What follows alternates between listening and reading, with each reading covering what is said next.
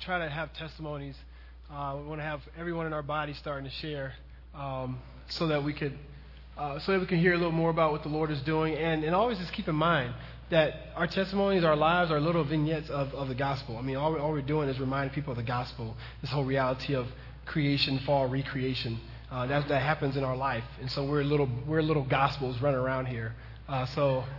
Right, or we're supposed to be. So now that's the challenge. That's what sanctification's about, and that's what bringing God glory is all about. With that said, so thank you, sis, and just to learn a little more about one another. What we're going to do now, we're going to spend some time just have some training in the scriptures. And so if you need a Bible right now, we are in John chapter 21. Y'all, we did our first full book together, John, the book of John. Praise the Lord. Well, we ain't done yet. We got today, and y'all know I started talking. It might be another 2 weeks. So, no, but Rich, you laughed a little too hard there, brother. But so we're going to go to John chapter 21. If you need a Bible, the Bibles are in the back. Please, there's people who are passing out Bibles right now. You're going to need one. The words are going to be on the screen as well, but we would love for you to have your own Bible, and we can even help you with that process so you can start writing in it and like, scribbling and doing your thing in it. I'm really excited about just talking about John chapter 21. What we're going to do, let me give a few ground rules first. If you're new here, this is an environment where we try to say, look, if you have questions, please raise your hand. So we're trying to be a free risk. We want people to learn more about God. So this is not about just me and my oration. This is really about saying, like, what is the Lord saying, and how does it apply to my life, and what does it look like for me to bring honor to the Lord. So questions are cool. Just try to make sure that it can maximize God's glory, and that people can be encouraged in their faith. If you need pens, please raise your hand. We'll hook you up. But give us our pens back, because we spend a lot of dough on pens. I mean, cats leaving here with 10, 15, I don't know what's up, but so please give the pens back, but we would love for you to have a pen. And if you need paper, if you just flip your program on the back, there should be room for you to write your notes. This is so cool. Is that Sterling? Hey, sis. What's up, girl? Okay. So let's jump right into it. If you have everything, we're going to go to John. One other ground rule is this is how we're going to do it today, family. We have all kind of different methodologies of how we approach the scriptures as we're trying to see what the Lord has said. Today, there's probably two huge main points in the chapter. Okay, so what we're going to walk through the chapter. We're going to have some observations, do a little observation here and there, and then we're going to have probably a couple pauses for the few points. I said it to say that we're going to I want us to just enjoy the narrative. Okay, I want us to see what's going on, enjoy the narrative. Narrative meaning just the story of God, understanding what's happening here, and keep in mind that we're post-resurrection, which has a meaning in itself. Okay, with that said, let me pray for us, and we're going to jump right into the text. Okay, family? Dear Jesus, we thank you so much that you allow us to be a part of your story, and for those who know you, to be a part of your story for us in a great way. And we pray for those who don't know you, whether from intentionality or just apathy. We pray that you would open hearts today, Jesus, and that people would see their destiny in bringing you worship and praise. We ask, Holy Spirit, you will speak through me and through any others who have questions or comments, that we would bring you honor and glory. We would enjoy the gospel together. That we would truly be a family. In Jesus' name, amen. So you can turn to John chapter 21, family.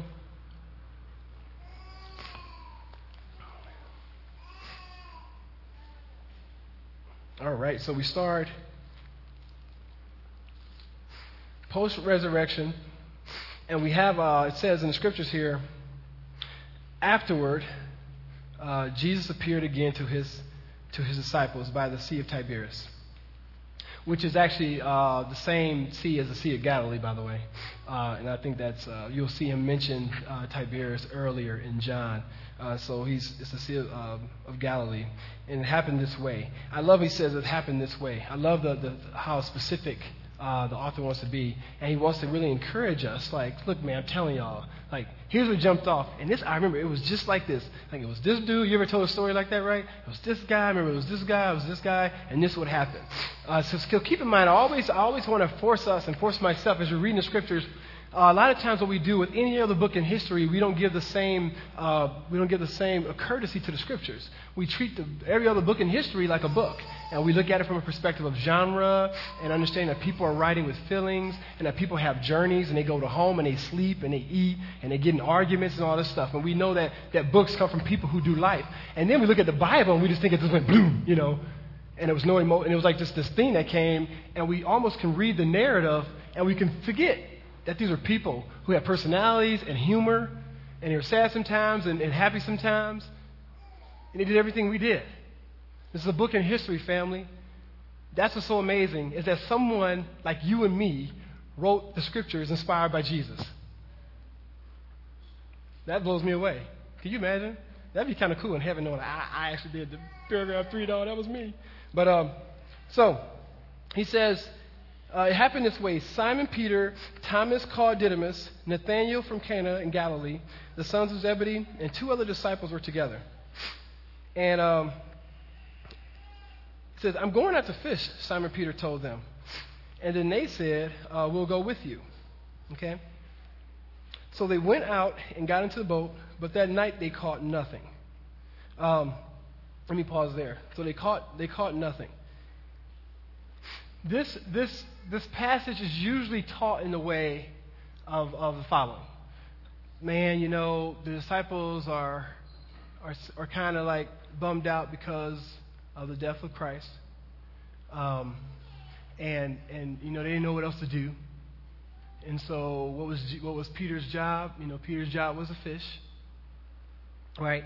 And so he did what he knew to do. So Peter, sadly, they fell back into their old habits. We had a good run while it lasted, Jesus. We fought the fight of faith. We were with you, and then we kind of bumbled around, and then you died. And maybe all this was for nothing, so I guess I'll go back to being a fisherman. I guess I'll go fishing. How do we know that's wrong from the text? Does anybody agree with that? We ain't going to laugh or anything. It's cool. I used to agree with that. I've heard it taught, and I was amen and actually got blessed, I was like I was encouraged in Christ. You can be encouraged by a bunch of crap, too. You know that, right?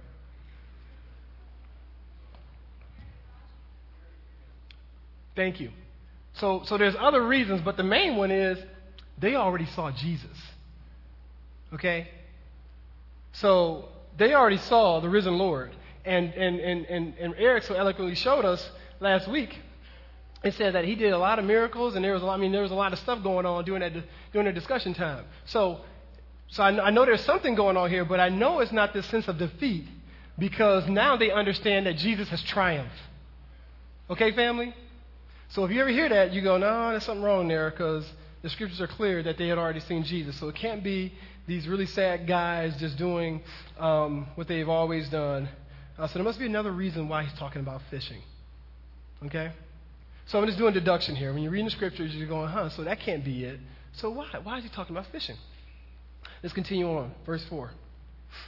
My Bible's so old, I got verse 4 all scratched out here. I don't even know where it is. So Simon Peter told him, and they said, we'll go with you. So they went out and got into the boat.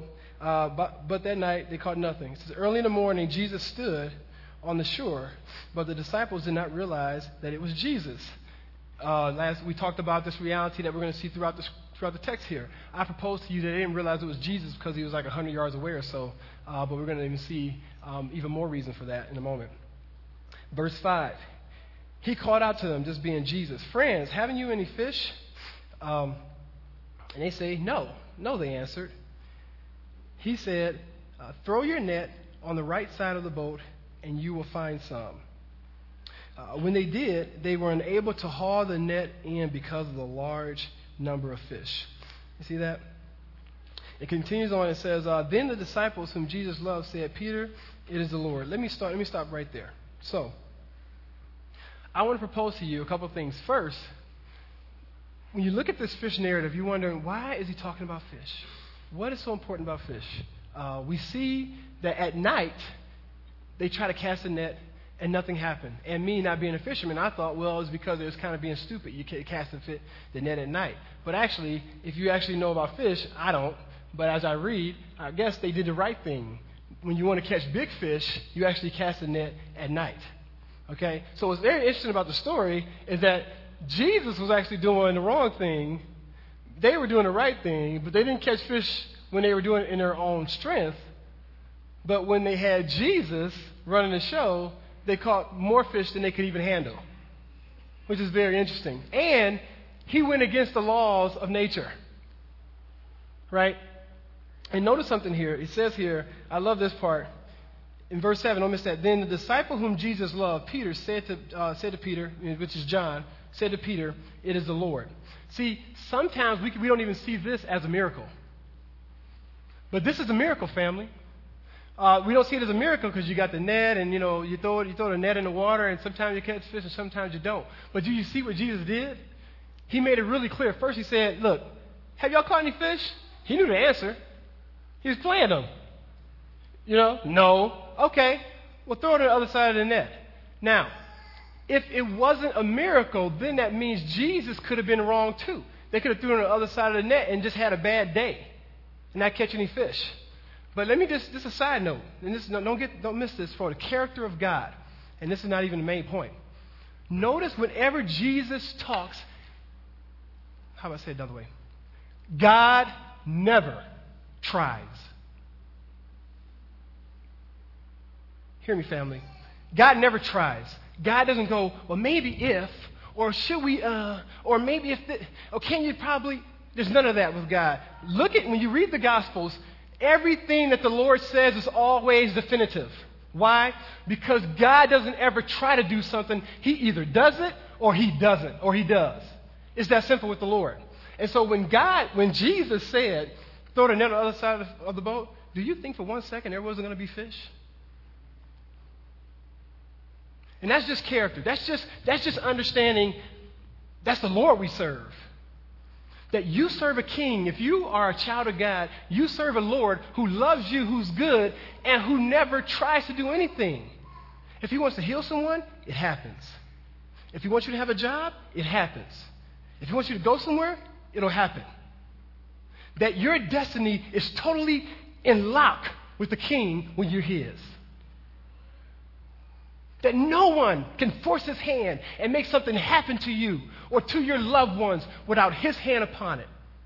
And that's why with pain and broken hearts, we can still cry when there's situations in our life. And we can go, Lord, you know, and no one forced your hand. That's just God's character, another incommunicable attribute. He's totally omnipotent, just all-powerful. But that's not even the main point. Let's go to the main point. The main point is, why does he talk about these fish? We're going to read a little more, and then we'll figure it out. As soon as Simon Peter heard him say, "It is the Lord," we're in the middle of verse 7, he wrapped his outer garment around him, for he had taken it off and jumped into the water. The other disciples followed in the boat, towing the net full of fish, for they were not far from shore, about 100 yards. And when they landed, they saw a fire of burning coals there with fish on it and some bread. I love this. Again, let's see the narrative.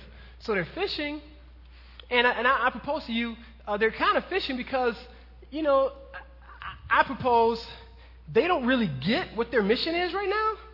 They're kind of like can you imagine?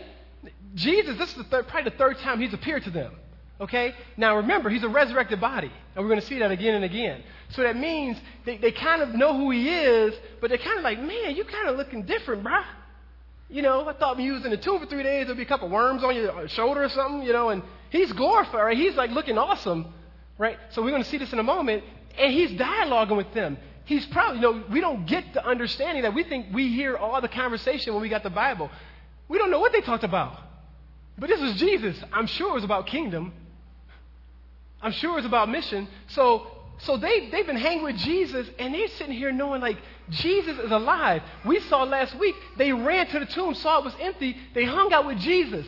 This is the man you had given your life to for 3 years, and you didn't even really get the gospel, and then finally he dies, and you think, oh my goodness, I not only denied him, all y'all ran, he died, all this is for nothing. And then he shows up and says, I'm the king of the universe. Doesn't that kind of change your life? Doesn't that kind of do something to you? Don't you go, are you kidding me? This was real? I kind of thought it was with the whole, the wine and the water to wine and seeing Lazarus rise from the dead, but I was still iffy, and I really struggled when you died. But oh my goodness, hope has won. The resurrection, what he does is he births hopes. He brings in this new dawn, and you're like, oh my goodness. So they got to think through all this stuff while they're walking around trying to do life. You ever try to keep a really good secret? They don't even know what to do. So I propose to you that they have all this information, they're happy and they're elated, but they still don't even know what to do. They're still kind of just preparing. And I propose that they're fishing, I propose to be on mission. That they're fishing because they need to eat. Nothing sexy. I propose they're fishing because they know Jesus is risen from the dead. Everything has changed. We still got to eat and be equipped to be on mission. Now see, I know that doesn't preach well. No one gets around and runs around the stage 4 times. Right? But can we get away from that and try to understand what the truth of the Bible is? I propose to you, it's nothing sexy. Jesus is telling you a story because he's trying to show you this all happened in history. That these cats were fishermen, and you know what? He showed up again and said, hey, what y'all doing? Y'all can't catch no fish. Well, I'm going to do this miraculous sign. But there's even a bigger reason. So I'm just getting to the point of why that other story is kind of bogus. And probably what's happening here initially is they're fishing because they need to eat, because they need to take care of themselves, and because the theology of work is true. God has called us to work, right? So don't think I'm a Christian now so I can hang out. I don't know why I said that, but it's true. So he said, but look at the bigger issue. Here's the main point. Oh, and you see the excitement. I love Peter jumps out of the boat. It's crazy. Jesus said to them, bring some fish that you have caught. Complete this meal. Simon Peter climbed aboard and dragged the net ashore. It was full of large fish. Don't miss this. 153. But even with so many, the net was not torn, family. Okay? Jesus said to them, come and have breakfast. None of the disciples dared to ask him, who are you? Don't miss that. See, always make fun. I need to quit making fun of Left Behind and, the folded T-shirt with the guy disappearing and stuff. But I'm trying to show you guys. Do you see this? It says they knew it was the Lord. So they didn't say, who are you? But at the same time, it says none of them dared to ask him who you are, even though they knew it was the Lord. Why would you say that unless, you knew it was the Lord, but he quite didn't look like he used to look? Right? If Nate dies and then he comes back looking like Nate, we're not going to sit around going, well, no one asked who he was. I kind of just knew it was the Lord. Does that make sense? I don't know if that makes sense. Or if he shows himself 2 or 3 times, there was something about the reality that his body was bodily. He wasn't just an apparition. He wasn't a ghost. Bodily and glorified bodily. The reason why I want to harp on that just for 10 seconds is because whatever Jesus does, he's the first fruits of what's going to happen to us, family. That's what the scriptures tell us. And that's the beauty of the resurrected body, is that we are also going to be glorified just like him.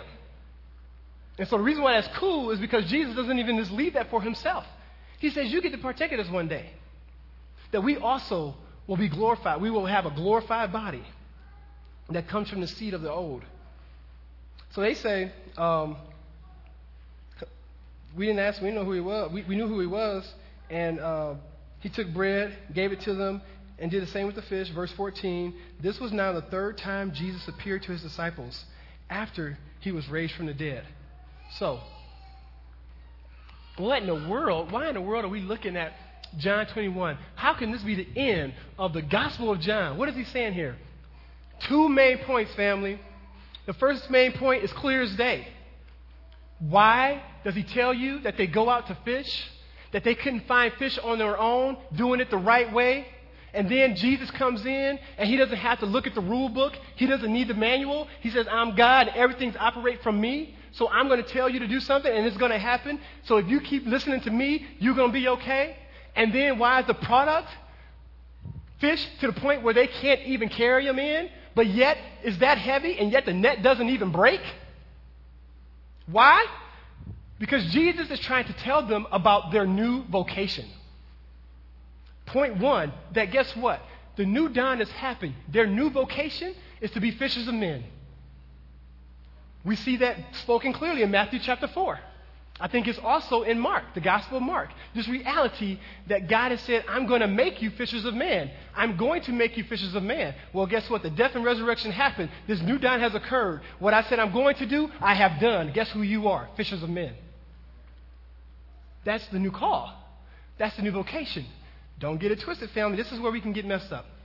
There is a difference between occupation and vocation. And man, do we get this messed up in America. Occupation, look at this. Check out vocation. Comes from the word calling. Vocation does, okay? This is pause and get this, okay, family? It suggests some grand purpose in your life. I propose that the Bible teaches every person has the same vocation. Every person, whether they, no, hear me there. Every person, whether they know it or not, has the same vocation. The vocation, your purpose, the reason why we are created, and we all say this, but what does that mean? Is to bring honor and attention to God, to bring glory to the King of the universe. That's why we have been created. And I always tell people, the cool thing about being human, other than any other creation, the way a rock glorifies a rock is it's just a rock. It just lays where it is and it's a rock. The way the moon is a moon, it's moon. It's up there and it's being a moon. Because God has created it to be the moon in that way. The beauty of creation as humans is that the way He's created us to bring Him glory is He said, I've given you intelligent volition. And we're the only creatures that can either choose to bring Him glory or not. So the vocation is that you have been created to be on destiny for your King. But He said, I've done this thing so that you cannot do that. And you can totally miss the purpose of why you're being human. Why are you human? And that's to bring honor to God. Now, occupation has the same root word as occupy, means to take up space. Family. Now, this is kind of messy, and I almost wish somebody else could teach this because I am a minister. So my vocation is my occupation, and it's kind of messy, right? So I can easier said than done, right? But please understand, whatever you do in life, that is not your calling. See, we don't like to hear that. Your occupation, your job, is not your vocation. It is your occupation. Now, don't make them messy. That doesn't mean it's not a work. Again, God created us to work. Work was not part of the fall. It was part of creation. But we worked not so that it became the purpose of life. We worked so we would be freed up to do the purpose of life. Do you get it, family? Hold me accountable too. Hold me accountable too, okay? So now, if that's the reality, well, guess what's happening here? Let me push back a little bit. So we look at the narrative. We see this whole fish thing. We see God says, I've created you with this purpose. What is this purpose? It seems one of the main ways we bring honor and glory to God. So God says, the way you bring me, I want you to bring me honor and glory. That's the vocation, right? That's the purpose. Well, one of the main ways we do that is in creation. God creates us, and He says, being filled with the Holy Spirit, walking with God, loving God, God has called you and me to take care of His place, the world. Do you hear me? To run His world. But not just to run His world as autonomous humans, but to run His world the way God would run it. You got me? So God creates us, right? And He puts us in the world and He makes us stewards. All that really means, and that's what the kingdom, when we talk about kingdom of God, when you hear that in the Bible, kingdom of God is coming, the kingdom of God is near, people try to, make a kingdom seem all sexy. All kingdom means is God's rule. God's ruling way. And so when we talk about kingdom of God expanding, we're saying, in a very layman's way, we're saying, what would this look like if God was running it? Do you hear me? What would this look like if God was running things? That's God's rule expanding. Do you get it? God's rule in a way. And I saw this practically. I just want to, and I hope I don't get emotional. Man, me and my boy Hal was driving down the street. I'm going to Mac Group Tuesday. And we go down Cadillac. And we're going to our Mac Group, which made us look like not as good Christians because we're going to eat. right? We're going just to hang out at a cool restaurant. And then we see these nuts, right? Eric and his whole crew, all the crew in their Mac group. We see Harvey and Bucket. And we're on the corner of Mac, y'all. What's the cross street? Mac we're on Charlevoix and Cadillac. All right? Burned down houses, the whole nine. And boom, right there is a garden that they planted. Okay? You got a garden. They put this little Cadillac garden sign up, beautiful garden. And guess what, man? I thought I was looking at a Momentum Outreach. It was so many people in this garden enjoying the... Sorry. There was all these African Americans and white folks just loving each other and talking on Cadillac and Charlevoix. And I thought to myself, come on, Lord. And I thought to myself, this is what it means when you talk about God's kingdom expanded.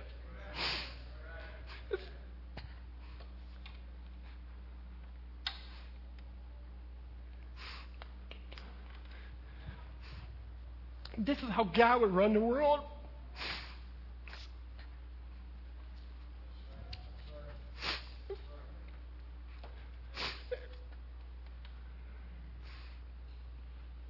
I was so proud. I was so happy. And just to see God's kingdom expanding and see people enjoying the Lord. And this is a place where you got to understand, this is Cadillac. And it's to see people enjoying, being able to be free and enjoying these crops and enjoying each other. I thought, that's how God would run this place. He wouldn't have racial groups be segregated. He wouldn't have people scared to come out their house. And that's what recreation is all about. That's why we talk about the gospel is more than just us talking about the words of God. It's about people seeing this is how God will run this place. And that's what the fisher thing is all about, this fisherman thing, is what God is doing there is he's saying, so I've created you to show the world how I want you to show them this is how I will run this place. That's how we bring honor and glory to God. And how will he run this place? He would have his people, his family, loving him. Right? And then as we're loving him, we would be doing his bidding. That's how God would run this place. That's how you bring glory to God, is when you're about him as you are seeking him. That's what it means. And so now he says, well, and that's why the fall is weird. That's why don't get caught up in the sin component where we think like sin is like God is just sitting around in heaven and you sin and he's like boom, boom, and he's beating you up when you sin. It's deeper than that, bigger picture than that. Don't you get it? God's creation project. This is his project. He's created us to bring him honor. How? Because he wants to show the world this is how I would run this place. So we're these little image bearers where we show that. So what happens is when we sin, it's not that God is just mad because we did evil thing. It's also because we got his creation off track. Do you see me? It's a project that's bigger. And so he's like, no. We don't do that because we're trying to show the world what it looks like when I run this town. Don't listen to Jay-Z, y'all. God runs this town. You hear me? And so what's happening here is he's saying, guess what? What happened on the resurrection, when I rose from the dead, all of a sudden there's a new age that is done. The resurrection has brought new creation. The resurrection has brought a new person, you and me. And guess what the resurrection has done? It has given you a revelation of your vocation. Now notice I didn't say a new vocation. I said a revelation of your vocation. Your vocation has always been the same. It's just that a believer finally gets it. So he says, guess what? The reason why you call these fish is because, bro, don't forget what I told you in Matthew. You're going to be fishers of men, and it's about to happen right now. Let's go. He continues on. First point, he's saying, guys, all this narrative is about is to tell you is on new vocation, you my fishers of men. So is this just for the disciples? Well, let's keep reading. There's another big point, family. When they had finished eating, Jesus said to Simon Peter, Simon, son of John, do you truly love me more than these? Yes, Lord, he said. You know that I love you. We're in verse 15. Jesus said, well, feed my lambs. Verse 16. Again, Jesus said, Simon, son of John, do you truly love me? He answered, yes, Lord. You know that I love you. Jesus said, take care of my sheep. The third time he said to him, Simon, son of John, do you love me? Peter was hurt because Jesus asked him the third time, do you love me? He said, Lord, you know all things. I love it each time. Can I just say this real quick? You know that I love you. You know that I love you. I love how broken he is. Because you know, when someone asks us a question like that, we start trying to show our merits. But I love, Peter, he ain't got no merits. Man, you just denied Jesus 3 times. What are you going to say? Remember that thing? I remember I bought you that ice cream that one day? What you going to say? You denied him. So all he appeals to is Jesus' knowledge. All he appeals to is the sovereignty and just the all-knowingness of God. You notice that? You know all things, God, because I definitely can't go to my track record. I love that. I love that. I love he don't talk about his merits. But hear this, family. So then he says, Jesus said, well, feed my sheep. Which gets me to the second big point, family. It seems like this chapter is a beautiful chapter because I love that he's not trying to summarize John. He's bringing in a new age. He's saying, you got the gospel. I've shared it. Guess what? The most important point in history, boom, death and resurrection has happened. Guess what? Let's go. We got a new age, a new dawn. I'm running things. You running things with me. Let's do this. That's what John 21 is all about celebrating what God has done in creation and what he's doing in us and what he's about to do through creation, in creation, through us. Which gets me kind of excited. Notice this. Notice that before I go into the next big piece of what the point is here, notice that Jesus' issue. Notice Jesus' issue with Peter, which humbles me. Jesus' issue, the only thing Jesus wanted to know was not why did you do that or any kind of works, but hey, Pete, all I want you to know, the requirement of me reinstating you is that you love me. Do you love me? Do you love me? Do you love me? So we get caught up in all this stuff we're asking people to do. You know, and people think our issue is MAC groups and all this stuff. No. All this is an opportunity for us to say, I love you. You're worthy of my life. You're worthy of my time. Nothing matters like you. I love this reinstatement passage. The second big picture issue. God is saying, I have done this to make you shepherds of the sheep. Now hear me. Fishers of men, our vocation. Fishers of men, vocation, shepherd of sheep. Now we might go, whoa, I think he's just talking to Peter. Is Peter just a shepherd? Or am I, which one am I? Am I the one the shepherd, or am I catching the fish? I don't know. I think it's scary to go there because the Bible teaches that he has liberated the laity and that we're all God's royal priesthood. And I get the whole leadership and there's leaders and all that. But it seems that he's talking to Peter specifically. But the call, the vocation of all of us, I think it has great biblical merit. And the vocation of all of us is that we are called to bring honor and glory to God by knowing him and loving him. And then through that passion of being with God, that we then catch fish and we feed lambs. And I'm telling you, if that's true, then we need to make sure that we are assessing our lives. Is that the focus of your life? Is that your vocation? Is that your vocation? If I was to say, describe your life, would you describe that?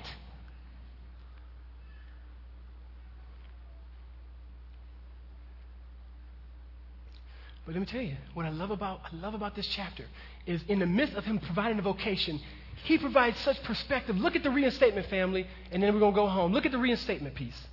So he takes a guy that denied him, okay? And I love what he does here. Look at the disciples, family. If you thinking, well, man, I get it, but man, you don't know all the things I've done in my past, or I'm just not intelligent enough, I just don't know the Bible like that, or, I really did this really, really, really bad sin, or, man, I don't know, people just don't like me. And you start getting into all of your stuff. Look who he chooses, family. Praise him. Look who he chooses. We hear a lot. Me and my boy was having a discussion. Okay, so first, he chooses a bunch of kids, okay?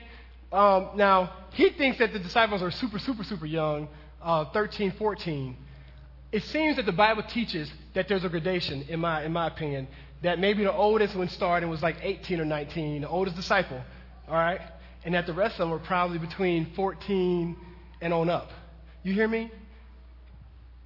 Don't get it twisted. See, we have our presupposition. We see those little pictures and stuff, and we think Peter sort of had not a great beard, but a really big beard, right?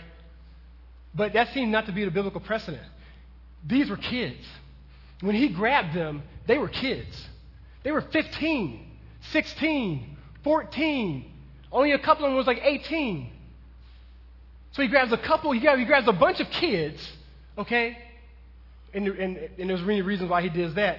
And then he doesn't grab the really cool kids, right? Because we were talking about this, because you had all kind of teachers and people, especially in the socialite day, because because of Alexander the Great, the whole world had been Hellenized, okay? And so you felt worth when you were like feeling like I'm with a good teacher, I'm a socialite, I'm learning stuff.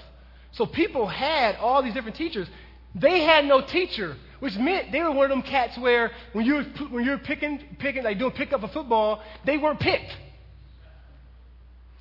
And we see this in Acts. Remember what he said in Acts? He said, look at the power of these guys. They are unschooled, untrained men. But they've been with Jesus. Remember that? How are these guys turning the world upside down? They're a bunch of suckers. That's what they're saying. So you got these kids who are like the bummy kids, right? Who don't have the social prowess, right? And they're super rambunctious that we see all throughout the gospel. They picked us to change the whole world. Don't you ever tell me you can't be used by God. When you see what he did. He wants to use all of us to shame the world and say, it's not about my intellect. It's not about the degrees we have. It's not about how nice you are to people in your interpersonal skills. It is about your passion to yield to Jesus. And then God will use you and he will shame the world. I guarantee you.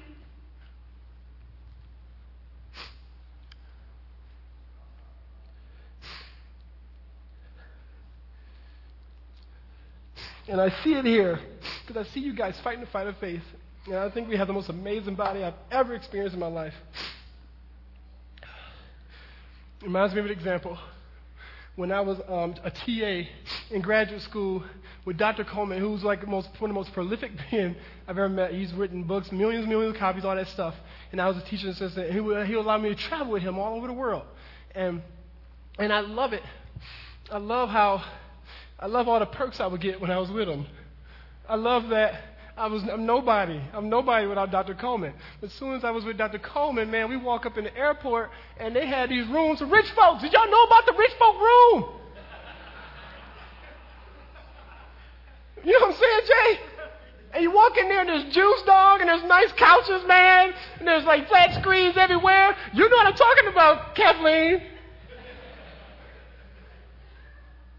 She works at the airport. Everybody's like, she rich? No, she's working at the airport, y'all. And we go in here, and I remember I'd be scared to use the bathroom. I got to go outside to go to the bathroom. I want to remember, hey, I'm with Dr. Coleman now. You better let me back in here. So I bring him. Oh, come on, man. Come on. I need my little old white dude to come over here. I'm with Dr. Coleman. I'm about to go to the bathroom, but remember, go to the bathroom. Come back in this place. Unbelievable, man. Food everywhere. You know. I say that to say the issue of authority is a main theme in the scripture. Don't you ever forget this, family. And I pray you hold me accountable. Never forget this. Authority is everything. And that's what Jesus is doing here right now. He's not giving them a pep talk. He is transferring authority. He is saying, I'm the king of the universe. I'm running everything. But guess what I'm about to do? I'm about to go. But guess what? I'm not just giving you a pep talk. I'm telling you that you are with me. Don't worry about who you are. Always remember this. It's not about who you are. It is about who you are with. I was nothing without Dr. Coleman, but as soon as I was with him, I had notoriety. People respected me. They gave me food. I'm in Chile. I'm eating these big old fat nasty steaks. Why? Who are you again? Oh, you with Dr. Coleman. Let me treat. Because of who I was with, family, we forget that we are with Jesus. And what he said to them is, when you're not with me, you can't catch jack. But when you're with me, you can catch so much that you won't be able to bring the net in. That's why he's showing you that example. Nothing sexy. I'm just trying to tell you who you are with. Jesus. That's his whole point, family. His whole point is that I'm reinstating you, but don't get it twisted. It's not about you now going to do something. It's about you holding on to me and letting me shock the world by using you. Our vocation, family, is real simple. He said, now you have a new task. You have been reborn, and now you have a new vocation. Do you understand me? He's saying, your old life is gone. If you love Jesus, he says, and that's why this is crazy. He says it's gone. But now you are fishers of men, and you are shepherd of sheep.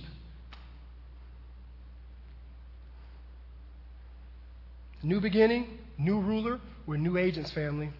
The question now is, what do we do with that? I'll close with this. He says, I tell you the truth, when you were younger, you dressed yourself and went where you wanted. I love this. But when you were old, you would stretch out your hands and someone else would dress you and lead where you do not want to go. Jesus said this to indicate the kind of death by which Peter would glorify God. Then he said to him, follow me. Look at that. Look what he does. Two things here. He gives him this mandate.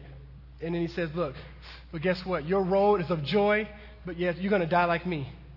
This whole reality of arm stretch in the early centuries was about the crucifixion. And let me tell you, Peter knew. You know how we know Peter knew? Look what Peter says. Peter turned and saw that the disciple whom Jesus loved was following them. This was the one who had leaned back against Jesus at the supper and had said, Lord, who is going to betray you? When Peter saw him, he asked, Lord, well, what about him? I'm the only one got to go out like that? You know what I'm saying? See? Real people. Y'all know that would have been you too. I'd have been like that. Like, okay, oh, that's cool, Lord. So, like, crucifixion, like, is it going, like, how long I'm going to be on the cross? You know what I'm saying? Like, you know what I'm saying? Come on now. Somebody would act like they was a sinner and saved by grace. So Peter definitely is like tripping. All right? And I love, now don't miss what he said there. He gives them this mandate. He tells them, hey, I'm going to tell you right now, you are going to retell my story fully, but guess what? He says, follow me. Do you see at the end of that? He says, follow me. Let's go. He says this, but then Jesus answered, if you want him to remain alive until if I want him to remain alive until I return, what is it to you? You must follow me. I love that part. He just simply says it. Let me tell you something. It ain't none of your business what I do with other people. And we got to get this. Okay? Because our holiness and our pursuit and passion of Jesus is so much based upon what other people are doing. And we're going, okay, Lord, I'll be sold out if they will too. I'll just show reckless abandon for you if everybody else will. But if everybody else is going to grab hold into materialism and have Jesus and their other gods too, why can't I? And Jesus is saying to me and to you, Nick, and to you, Lord, and to every one of us, he's saying it to you, Gretchen, to all of us, he's saying, don't worry about what they're doing. Follow me. Don't worry about what they're doing. I've shown you. He's shown you guys stuff, and you can't turn away from it. He's showing you stuff. Don't worry about what the world is doing. I got that. Again, I'm ruling and reigning is what Jesus said. You follow me. He ends by simply saying, because of this, the rumor spread among the brothers that the disciple would not die, but Jesus did not say that he would not die. He only said, if I want him to remain alive until I return, what is that to you? Continue on, please. This is the disciple who testifies to these things and who wrote them down. We know that his testimony is true. Jesus did many other things as well. If every one of them were written down, I suppose that even the whole world would not have room for the books that would be written. Two things. Jesus simply says, I love how John does that. He clears up some mess because in the early centuries there was some mess that John wasn't going to die. So everybody's sort of looking at John weird at restaurants and stuff, wondering how long he was going to last. And so then he wrote, and said, look, y'all, it ain't I'm not going to die. That was a mess up. So I love that too. He clears us up in Scripture, again, showing you it's a book of history. But here, I love this hyperbolic speech. He gives hyperbolic speech to say that we need to have humility as we read the Scriptures. He's saying, I only gave you a little bit of what happened. So be stewards of that and don't make up stuff and add. Okay, in a nutshell. Here's what we need to deal with, guys. The point is this. Life's vocation is to love God, catch fish, tend sheep.